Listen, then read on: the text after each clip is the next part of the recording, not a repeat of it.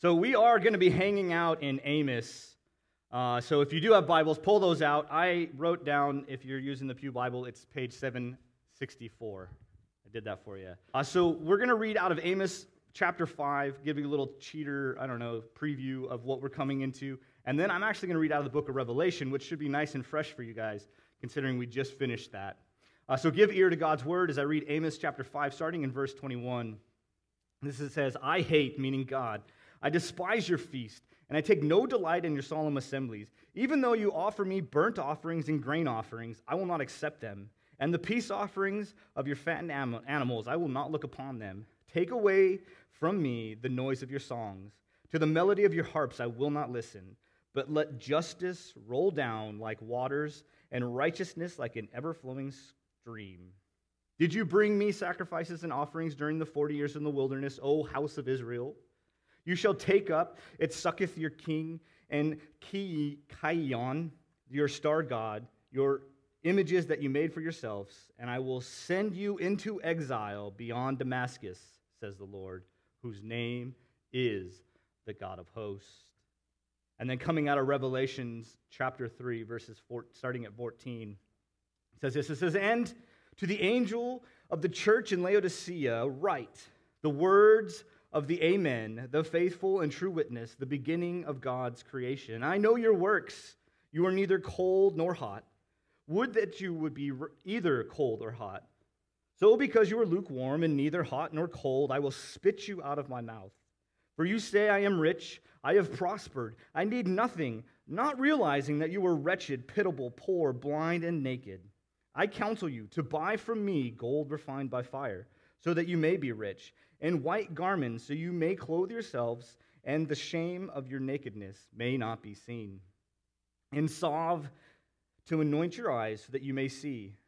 Those whom I love, I reproof and discipline. So be zealous and repent. Behold, I stand at the door and knock. If anyone hears my voice and opens the door, I will come into him and eat with him, and him with me. The one who conquers, I will grant him to sit with me on the throne, as I have conquered and sat down with my Father on his throne.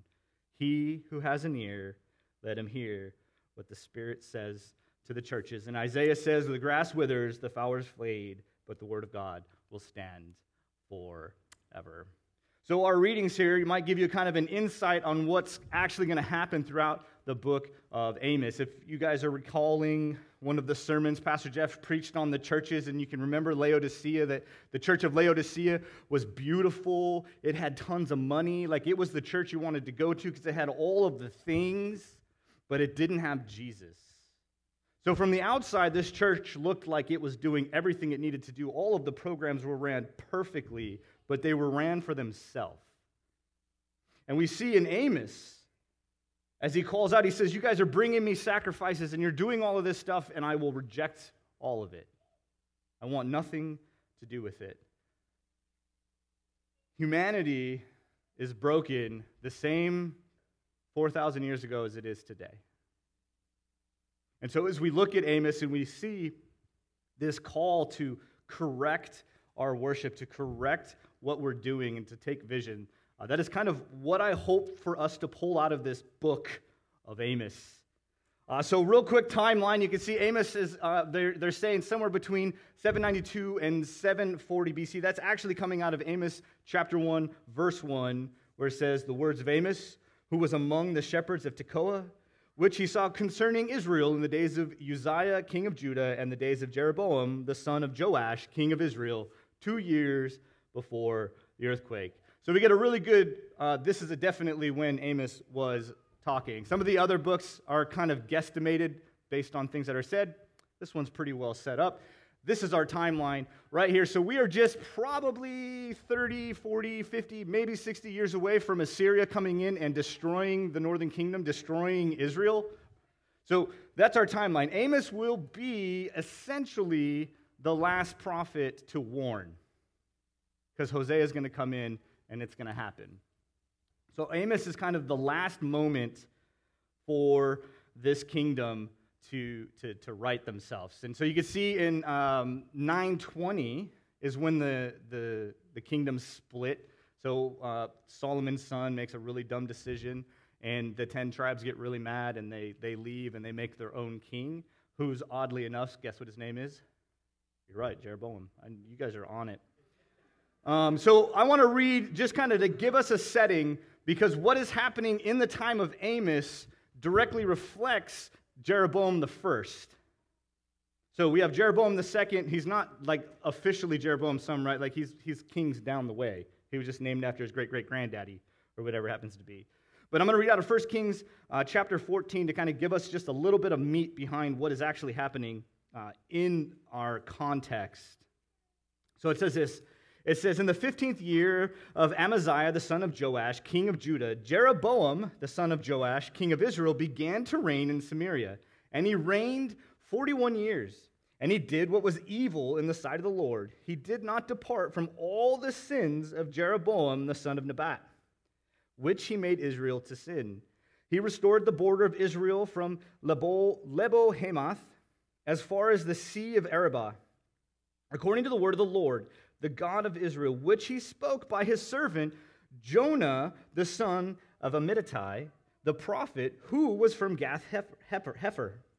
For the Lord saw the affliction of Israel was very bitter, for there was none left, bond or free, and there was none to help Israel. But the Lord had not said that he would blot out the name of Israel from under heaven, so he saved them by the hand of Jeroboam, the son of Joash.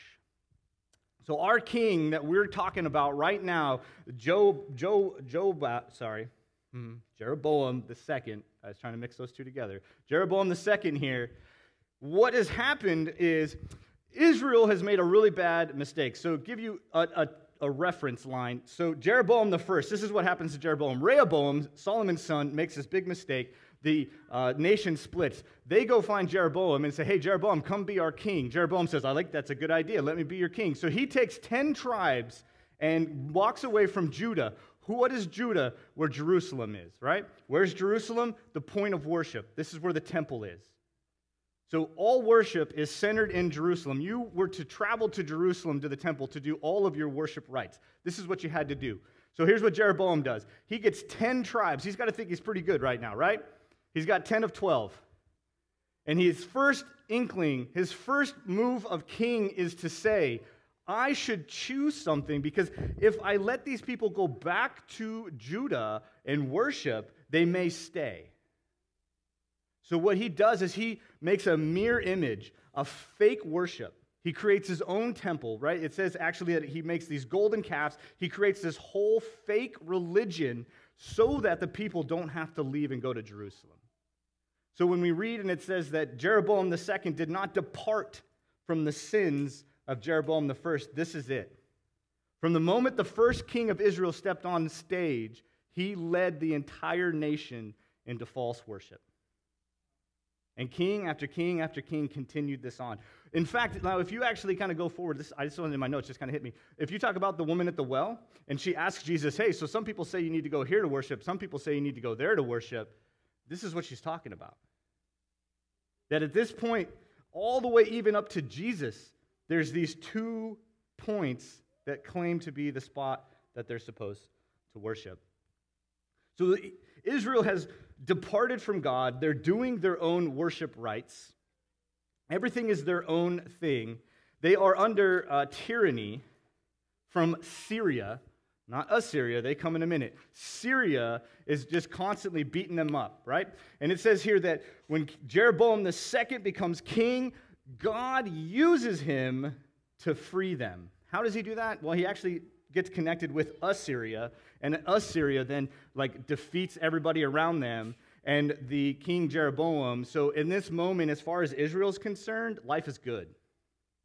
Life is good because God has used Jeroboam II to free them from all of this pressure from the outside. So they've got money, things are lucrative, there's not this pressure because they've made some kind of deal with this nation Assyria, which, spoiler alert, will be the nation that destroys them later, just so you know. But at the moment, God used Assyria and this king to bring about a bit of reprieve for the people of Israel. That God used all of this sinful things to bring about a peace and helping Israel. So that's our timeline. You guys with me there? Israel's lucrative right now. They were under all this condemnation. Things are good. They have this new king. They're still doing their own worship rites. They're not going where they're supposed to go. And this new king comes. And so now we start. Ready? Bible's out. Oh, there's one more thing I didn't say, right? Like, we're starting a new thing where after the sermon, we're going to take like 2 minutes for you to turn to your neighbor and just say, hey, this was my takeaway. And so make sure you have a notepad. I should have said that earlier, but make sure you have a notepad.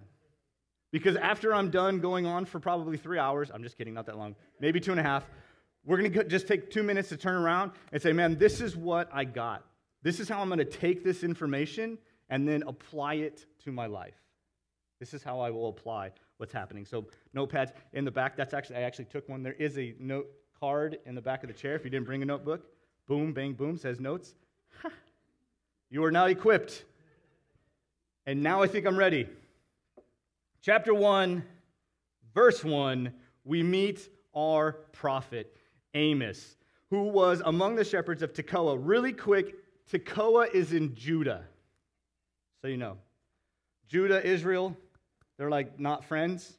So God takes a shepherd from Judah and sends him into Israel to call out against him. That'll play out in a little bit later. But if we were to jump through, because we're going to jump through some chapters here, guys, just note, verse 3, verse 6, verse 9, verse 11, verse 13, then chapter 2, verse 1, chapter 2, verse 4, chapter 2, verse 6, all start the same way. Thus says the Lord, for 3 transgressions of, fill in the name, Damascus, Gaza, Tyre, Edom, the Amorites, Moab, Judah, or Israel, and for 4, I will not revoke the punishment. Amos's first chapter and a half are nothing but calls that God is basically saying. So this saying, I searched really hard to say, okay, this is a crazy saying, right? Like anytime you see something repeated in the Bible, you should highlight it and go figure out what they're trying to say. Best definition I can get for this statement is that God is at the point where he will no longer allow sin to keep going. He's done. He says, look, I let you sin this far, but I'm done. I've been gracious. I've been slow to anger. I've been slow to punishment, but at this point, I am done. And so we get how many listed? We have Damascus, Gaza, Tyre, and Edom. Then we have the Amorites and the Moabites, essentially, and then we have Judah and Israel. So if we were to take a map, I have a map. I have a map. So the first 4 are literally making crosshairs. Wham! Isn't that cool? Right in the middle is Israel. So do you know who the Moabites and the Amorites are? Those are the descendants of Lot's kids, cousins to Abraham's kids. So we see God take this picture, right? He goes, I'm going to hit the 4 corners around you, and then I'm going to bring it in, and I'm going to talk about your cousins. And then he zooms in just one more time, and he says, Judah and Israel. So God is saying, look, I'm done with all the sin, first off. Second off, he says, Judah, Israel, those who are to be called different are not. He's calling straight out of the gate, you guys are called to be different from the rest of the world, and you're not. You're doing everything that they're doing. So he says, I will not revoke the punishment. I will not revoke it. It's coming. So we have this cool little visual that drives us back into Israel. I love how God does that. The Bible's so cool sometimes. He just kind of takes these images, and when you can actually put them on paper, you're like, man, that is so cool. The crosshair thing I thought was like, yes, get them. So God gives us this visual focus. Right here we are. We are right here in the middle. And now let's read what God has against the nation of Israel, because he does call out Judah, but it's just that one time. The remainder of the book is focused at Israel, not Judah. So I don't want to get us lost on Judah. They're messed up too, but we're going to talk about Israel. So chapter 2, starting at verse 6, we're going to go to 8. It says, thus says the Lord, For 3 transgressions of Israel and for 4, I will not revoke the punishment, because they sell the righteous for silver and the needy for a pair of sandals. Those who trample on the head of the poor and the dust of the earth and turn aside from the way of the afflicted. A man and his father go into the same girl, so that my holy name is profaned. They lay themselves down beside every altar on garments taken in pledge, and in the house of their God they drink the wine of those who have been fined. So, we have basically 7 call-outs here. We have the abuse of the righteous. So those who want to do right and say, hey, you shouldn't do that, they're abusing the righteous, right? So the prophets, every time they kill a prophet, that's abusing the righteous. The dismissal of the needy, the trampling of the poor, the ignoring of the afflicted, sexual deviance, false worship, and then it says drinking ill-gotten gain in God's holy house. God's house had things that did wine. Like it was normal. Wine was part of the ritual rites. But the wine they were using was gotten by ill-gotten gain. So they stole it or they robbed somebody of it. So they are bringing in false worship. So we not only have false, like full-on false worship, but we have worship that's done incorrectly. False on that side. So not only are they making pledges with other gods, but they're also bringing in all of this false religion inside of God's temple. Chapter 2, verse 8, all the way into chapter 3, verse 10, God continues to go on. He focuses in and focuses out, talking about one thing. You were called out to be different. That's what he says. He says, I made a covenant with you guys, that you would be my people. And then if you were my people, I would bless you with all of these things. But you continue to run the other way. He goes, I did this, you did that. I did this, you did that. I did this, you did that. He says, all of these things, I've got all of this against you. I am not a God who just gave you a law and walked away. He says, I'm a God who gave you the law, lived with you, worked with you, constantly by you, sending you prophets, and yet you still ignored everything. Chapter 3 closes this way, and starting in verse 13. Hear and testify against the house of Jacob, declares the Lord God, the God of hosts, that on the day I punish Israel for his transgression, I will punish the altars of Bethel, and the horns of the altar shall be cut off and fall from the ground. I will strike the winter house along with the summer house, and the houses of ivory shall perish, and the great houses shall come to an end, declares the Lord. I bring that up because in today's time, someone to own 2 houses, it's not super common, but it's not unheard of, right? So at this point in time, he's saying, I'm going to destroy your summer house and your winter house, which means we are definitely talking about a very lucrative time for the nation. The fact that they can have multiple houses, and not just like multiple houses. And I'm not talking about like a 2-room shack in one city and a 2-room shack over here. We're talking about houses of ivory, right? Beautiful, big, glorious houses. He says what? The great houses shall be broken. So there's our proof in the pudding, right? That Israel is most definitely finding themselves in a very lucrative time. Life is good for them. Life is genuinely good. And so I want to take a moment and just sit in that narrative right there and just kind of look around, right? Because here's the thing.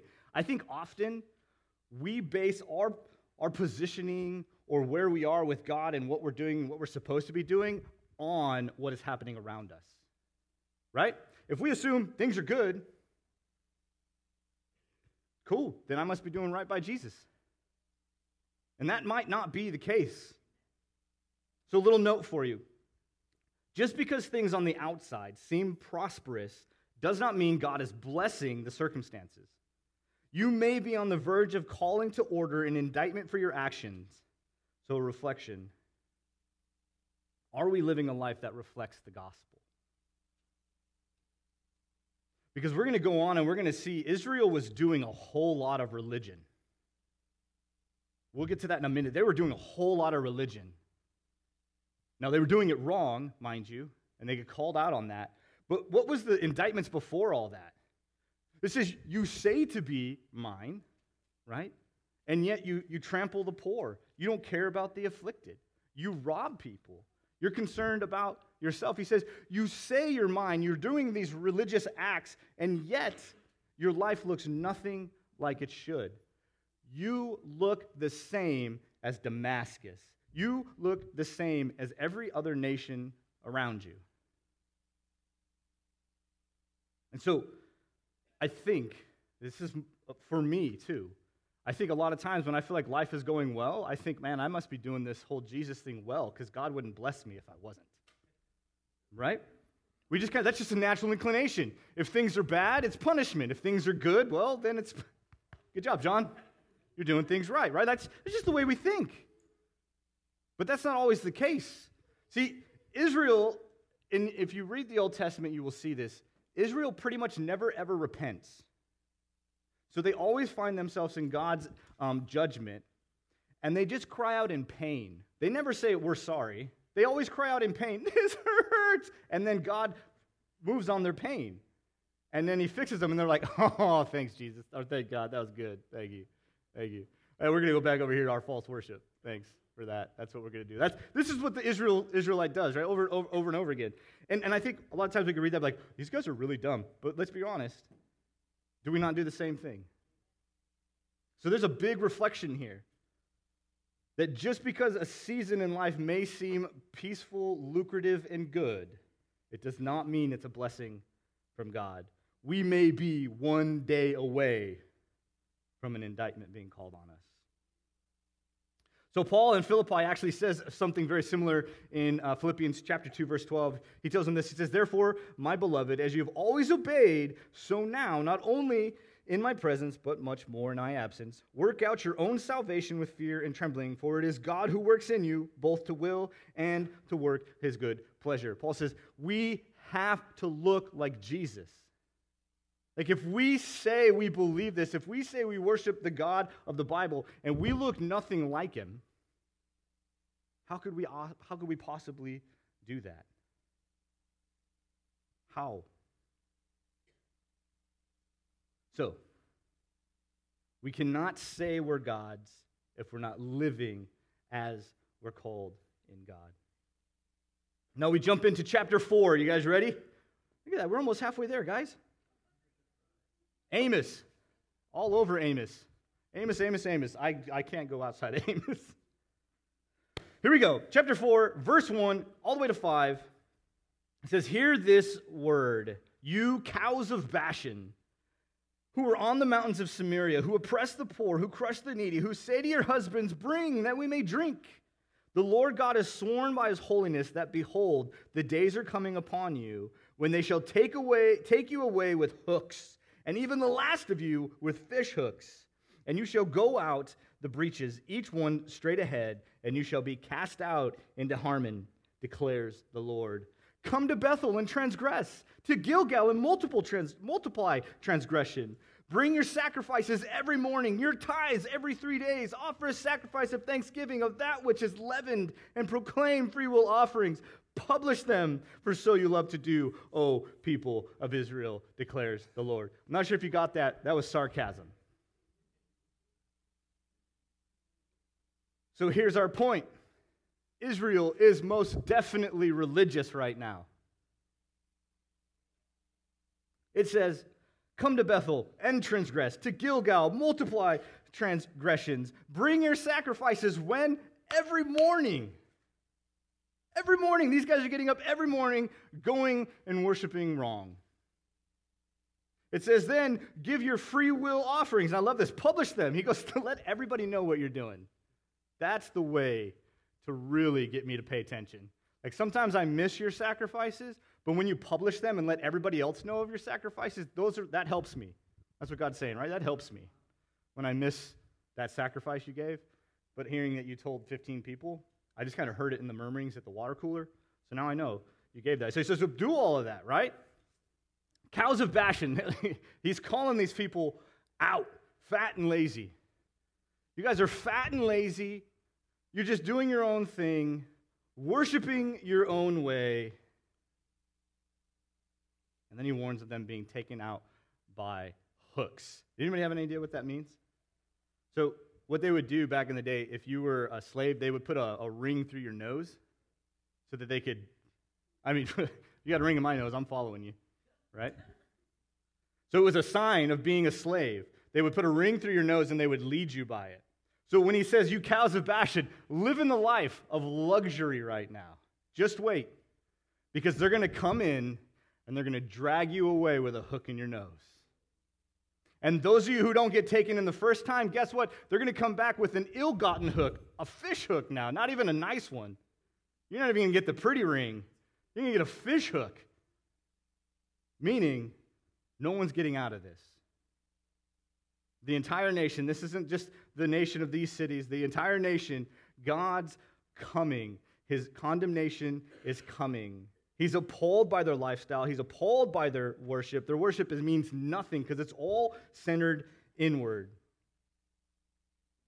So worship cannot just be actions. They just cannot be actions. We can't just assume that because we show up to church every Sunday that we're doing things correctly. Now, we can't not show up to church, right? Like, there's a command to be in church, so good job, guys. But just because we're here doesn't mean we're doing it right. Because if we come here and we can sit here and the sermon hits us and we can walk away with like, yeah, I had that one, we might have a problem, right?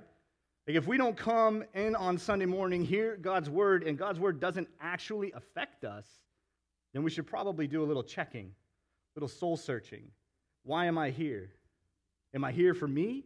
Am I here that people might know everything I'm doing so that I can publish how great I am? Or am I here that I might make much of the name of Jesus? So a quick note on worship. Worship is not just made up of right actions, like being at church every Sunday, tithing each week. It must be accompanied by a humble and contrite heart. Acts of worship, even if done correctly and aren't attached to true love of God, are detestable to him. So are your acts of worship connected to a heart for God? Are they? And now here's the thing. I don't think we should ever find ourselves in a season where we don't ask that question. This should just be a self-reflection question we ask constantly. Because we are creatures of habit, and we will just find ourselves in a groove. Trust me, ministry is the worst for this. Because you serve in ministry, so of course I'm doing things for God. But sometimes you're not, right? And so this is a self-reflection question that we should be constant. We should constantly be checking. Is my worship actually full of a heart for God? And along with worship done right, we say we don't get to decide how we worship God either, right? Jeroboam has ruined Israel because he decided how worship was going to look. Now, he made it look like the way God wanted it, but it's not the way God wanted it, right? So just because something seems right and good, just because something seems right and holy, doesn't mean it is. And so we don't get to dictate how we worship, but we need to constantly check our worship. There's a slippery slope when our worship is rooted in our feelings. Just going to put that out there. This makes me feel good. This is how I feel. Now, we should feel when we worship. If we're worshiping and there's not some kind of feeling happening, again, we're probably at the first problem. But we love the idea of feelings, so sometimes we will let our feelings lead how we should worship or what worship looks like. And a lot of times, well, guess we're broken, so our feelings tend to be broken, and they tend to lead us astray, right? The heart is deceitful above all things. That's the scriptures. And so we must take God's word and our feelings, and here's the thing, our feelings must submit to God's word. It can't go this way. It must go this way. Must go this way, or we will find ourselves in a very similar thing. Okay, cool. So God changes the narrative again. I'm telling you, we got to go fast. Okay. Chapter 4, verse 6. He says, I gave you cleanliness of teeth in all your cities and lack of bread in all your places, yet you did not return to me, declares the Lord. I also withheld the rain from you when you were there 3 months to the harvest. I would send rain to one city and send no rain to another. One field would have rain and one field which it did not have rain, would wither. So 2 or 3 cities would wander to another city to drink water and would not be satisfied, yet you did not return to me, declares the Lord. I struck you with blight and mildew. Many of your gardens and your vineyards and your fig trees and your olive trees and your locusts devoured, yet you did not return to me, declares the Lord. I sent among you pestilence after the manner of Egypt. I killed your young men with the sword and carried away your horses, and I made your stench of your camp go up in your nostrils.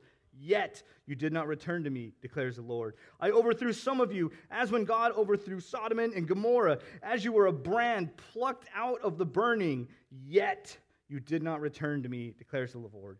Therefore, thus I will do to you, O Israel, because I will do this to you. Prepare to meet your God, O Israel. For behold, he who forms the mountains and creates the wind and declares to man what is his thoughts, who makes the morning darkness and treads on the heights of the earth, the Lord, the God of hosts, is his name.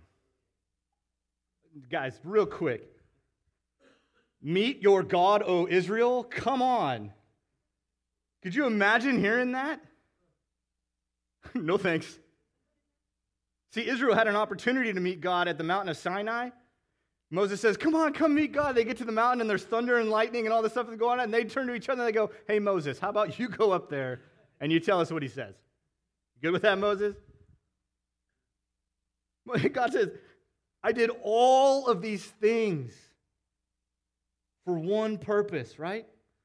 That you would come back. God's long suffering in this. God says, I made things hurt. And you just kept running. I did all of these things that you would come back, and yet you just kept going. So he says, look, I brought hard times to you, right? They had no food, no water. They had pestilence, which is like a plague, which means like a lot of sick people dying, right? All of this stuff is going on. And then he says, just like in Sodom and Gomorrah, he says, I plucked you out, right? So now he's talking about the saving from Jeroboam. He says, I did all of this pressure that should make you cry out to me, and it didn't. So then when the pressure got so much and it was so hard for you and I felt bad, I then saved you, and guess what you did? You didn't come back to me. He says, I put pressure. I released pressure. I saved you, and you want nothing to do with me, Israel. I can't get you to come back no matter what. Prepare to meet your God. And then he gives himself attributes, right? He forms the mountains. He creates the wind. He declares to man what is his thought. He makes the morning darkness. He treads on the heights of the earth. All of these, like, okay, so this is the God you're going to meet. Not that golden calf, not that fish-headed looking dude. No. The one who creates the wind, the one who creates the mountain, the one who treads on top of the world. That guy, that God, that's who you're about to meet. He's got quite a case against Israel, does he not? He says, you're not living right, you're not worshiping right, and every attempt that I've done to bring you back, you've rejected it. You've rejected everything. So let's see how chapter 5 unfolds. Chapter 5, starting at verse 1, we see God continue to warn. He goes, hear this word and I take up over you in lamentation, O house of Israel. Fallen, no more to rise, is the virgin Israel, forsaken in her land, and none to raise her up. For thus says the Lord God, the city that went out 1,000 shall have 100 left, and that which went out 100 shall have 10 left in the house of Israel. He says, oh, lament. Lament, be broken, because it is about to get ugly. It is about to get so ugly. You're going to fall, and there will be no one there to pick you up. No one there to pick you up. But then, God is gracious, and he's good. He's laid out his indictments against the people. They have nothing, right? There's no defense at this point. They can say nothing. Well, Lord, look what nope. And then he says this, he says, there's a bit of a promise. Did you catch that? 100 will go out, but 10 will come. Right? 10 will go out, 1 will come back, or 1,000 and 100, 110. Right? He's promising that for the nation of Israel anyways, there will be some left. Because he's made a promise that he wouldn't destroy it. But he offers a sacrifice. So this point in the letter is a shift narratively. Up to this point in the letter, God is talking to the nation as a whole. As a whole, this is what has gone on. This is what you're doing. This is how it's kind of happened. This is all the judgment that's coming on. Now there's a shift inward to the individual. So now he's speaking to Israel as a nation, but individually, because he's offering salvation for some, right? Continue on, verse 5, verse 6, and verse 14 give us how to do that. It says, seek good and not evil, that you may live. God is well aware that the nation of Israel is not going to turn. But God is not just concerned with the nation as a whole, but he's concerned with the nation as individuals. And so there's a shift in the narrative that's happening now. Now that there's no way for the nation to get out of this, he's now offering this way that people might find salvation. They might be saved. Verse 16 begins a list of woes, which I'm not going to get into because they're bad, but you can read them. He says this list of woes. And then God, just one more time in verse 21, just to make it very clear to everybody listening that the worship acts they're trying to do to save themselves will not.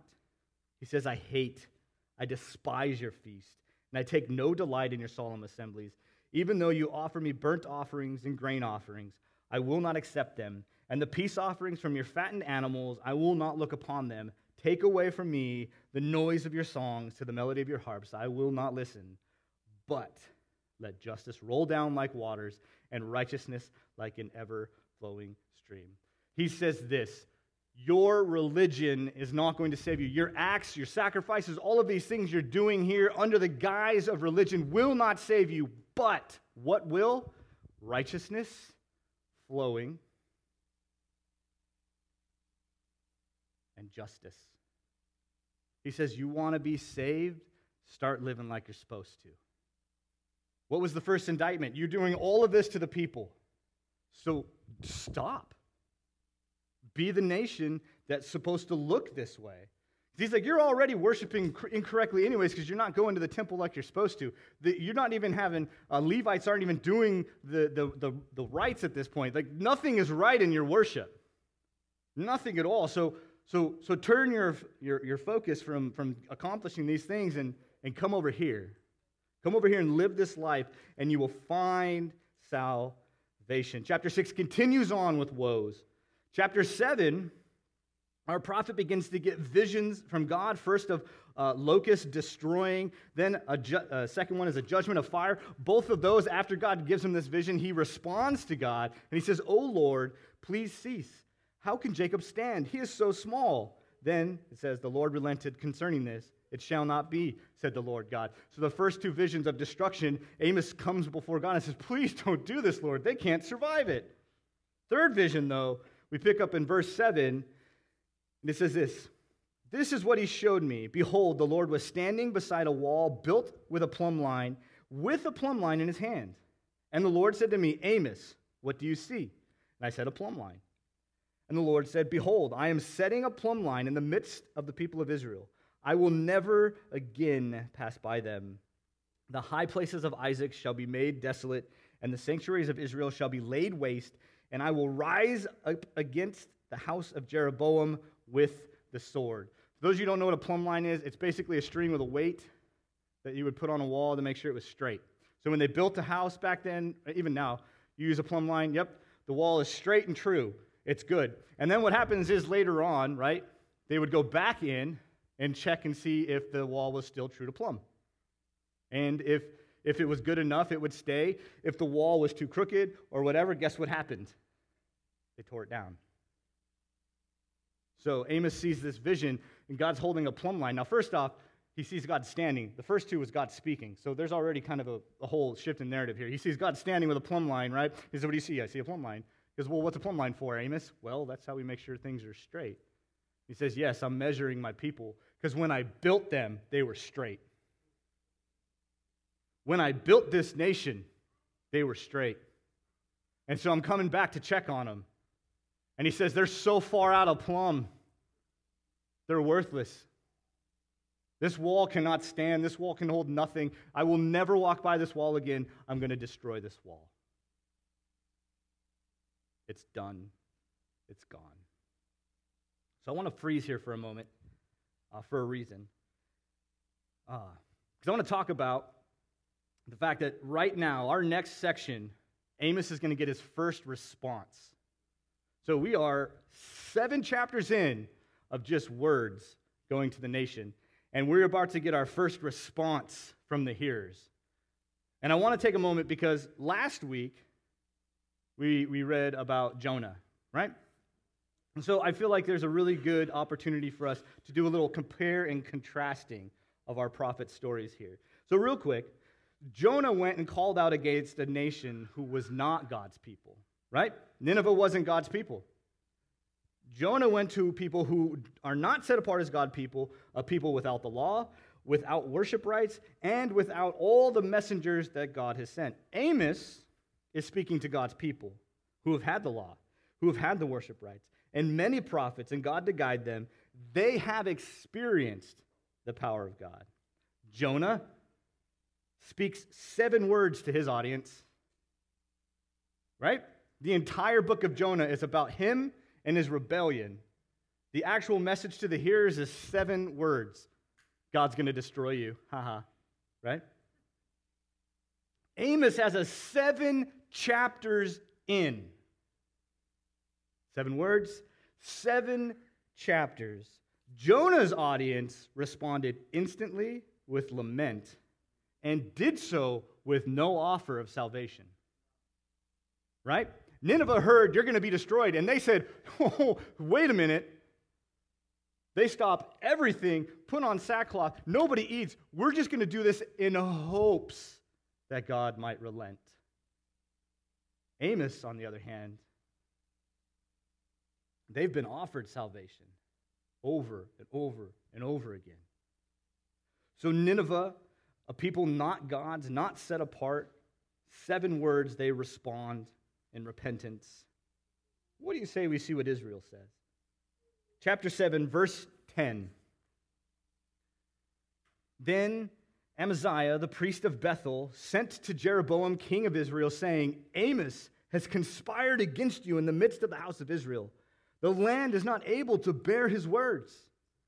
For thus Amos has said, Jeroboam shall die by the sword, and Israel must go into exile from his land.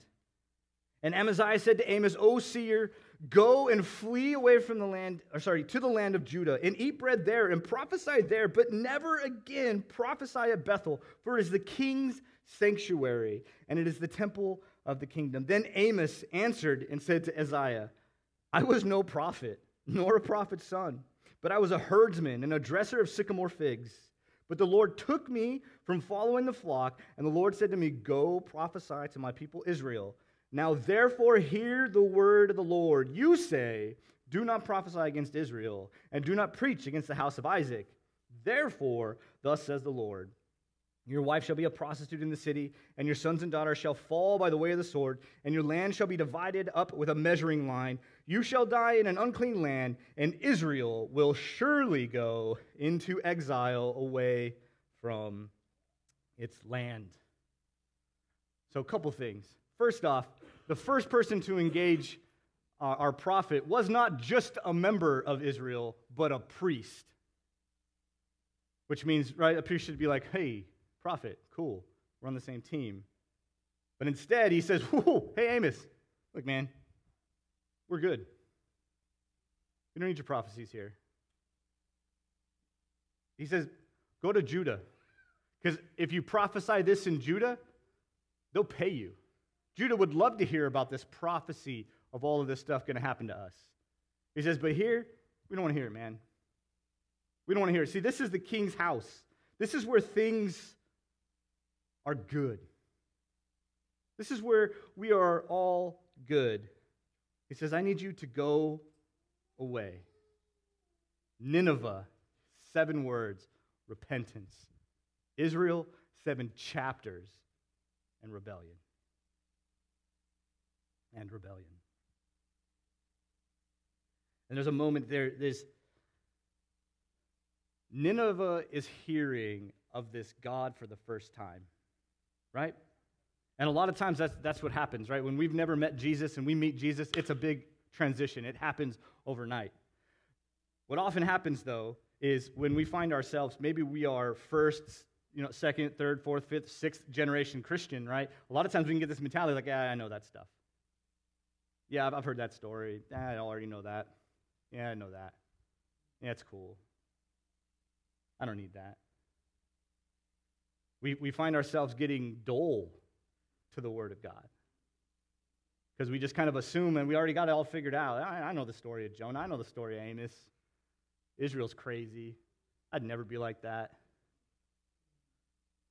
You should see how many Bibles I own, and they're highlighted.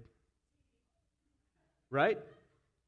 And so what can happen, what can often happen is we get so caught up in our heritage and the fact that we think we know all of this that we don't allow it to change us anymore. And we just live life like the Bible's just a bunch of cool stories.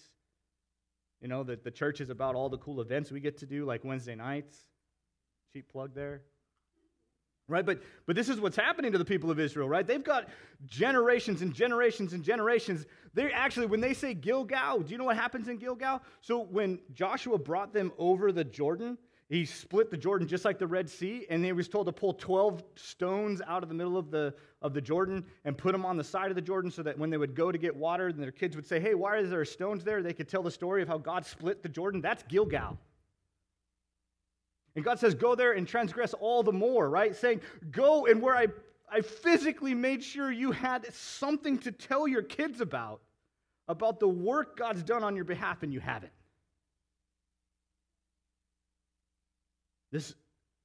This is why there's been such a push that we do so much life with our kids. Like we want to show that God's word affects us today, and it will in 30 years.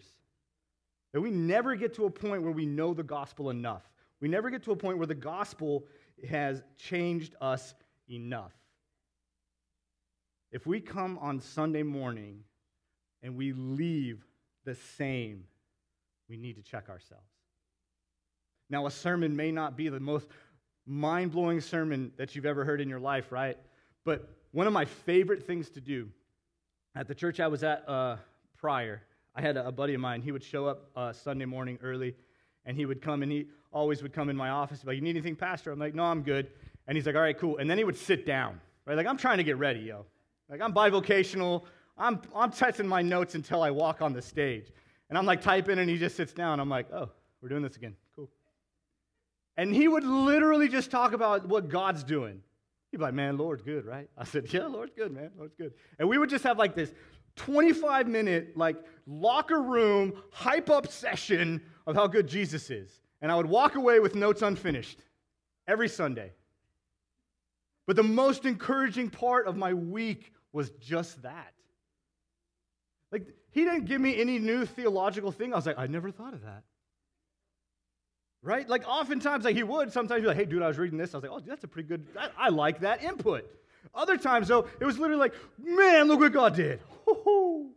And we would get hopped up, right? That should be happening Sunday mornings. We should be here. That's why we're talking about turning around and sharing our one takeaway. Like, we should be able to hop each other up like locker room. Man, guess what? Monday comes, guys. Traffic comes, work comes, your neighbor comes, life comes Monday. The more we can get hopped up here, the farther we can run through the week. So we should never find ourselves at a point where we feel like we have it all figured out. So at this point, if you were Israel, what hope do you have? There's not been much hope given at this point, right? We're 8 chapters into this, and it's been damnation and destruction and calling out for your mistakes. So what hope can be found? Well, might not know this, but it's the same hope that we have. See, our prophet has called out the sins of the nation. He's called out the sins of God's people. He's called out their false worship. He's called out for repentance. He's shared visions of what God is going to do against the sinner. And then he closes his words with a promise. Chapter 9, verse 11 to the end. It says, "In that day I will raise up the booth of David that is fallen, and repair its breaches, and raise up its ruins, and rebuild it as the day of old, that they may possess the remnant of Edom, and all the nations who are called by my name. Declares the Lord who does this. Behold, the days are coming, declares the Lord, when the plowman shall overtake the reaper, and the treader of grapes him who sows the seed. The mountains shall drip sweet wine, and the hills shall flow with it. I will restore the fortunes of my people Israel, and they shall rebuild the ruined cities and inhabit them. They shall plant a vineyard and drink their wine, and they shall make their gardens and eat their fruit. I will plant them in their land, and they shall never again be uprooted out of the land that I have given them, says the Lord your God." Their hope is the gospel. Who is the one that will be raised up, the booth of David that will be raised up? Jesus. Who are those that may possess the remnant of Edom and all the nations called by his name? Us. It's us. Israel's only hope is the gospel. It's the coming of Jesus. Jesus, the one who would repair the booth of David. Jesus, the one who saves all of those called by God. And so I ask this. If you find yourself this morning unsure about all of this, just ask. Let us tell you. Let us tell you about this Jesus that is life-changing. This Jesus that is hope. This Jesus that empowers us in all things, in all things. If you don't know where you stand, ask. Let us share. If maybe you're new to this whole faith thing, new to this whole idea of living a life like Christ, I want you to be encouraged. For you have the Spirit of God in you, the Spirit of God which is strong enough to melt mountains, and so it is strong enough to sanctify you. God's Holy Spirit will finish the work. Trust Him. Walk and trust Him. Maybe you've done church for years. Maybe you're a second, third, or fourth, or even more generational Christian. Heed the warnings found here. Never stop pursuing Christ. Never assume you have it all figured out. Work that salvation out with fear and trembling. Break the bad habits of those before us. Semper reformata, meaning the church is reforming, or is reformed and always reforming to the Word of God. Never stop chasing God's Word. Read it again and again and again. All of my young ones, know that God is not only doing things on behalf of your parents, but God is working and making things happen for you. You are as important to Jesus as any one of us adults, and we need you to be the examples of childlike faith. We need you guys to encourage our broken faith. We are old and weak, and we need you guys. Be our encouragement. Be better than we could ever be. Because it doesn't matter who you are or where you come from, Jesus is our only hope. Amen? Let's pray.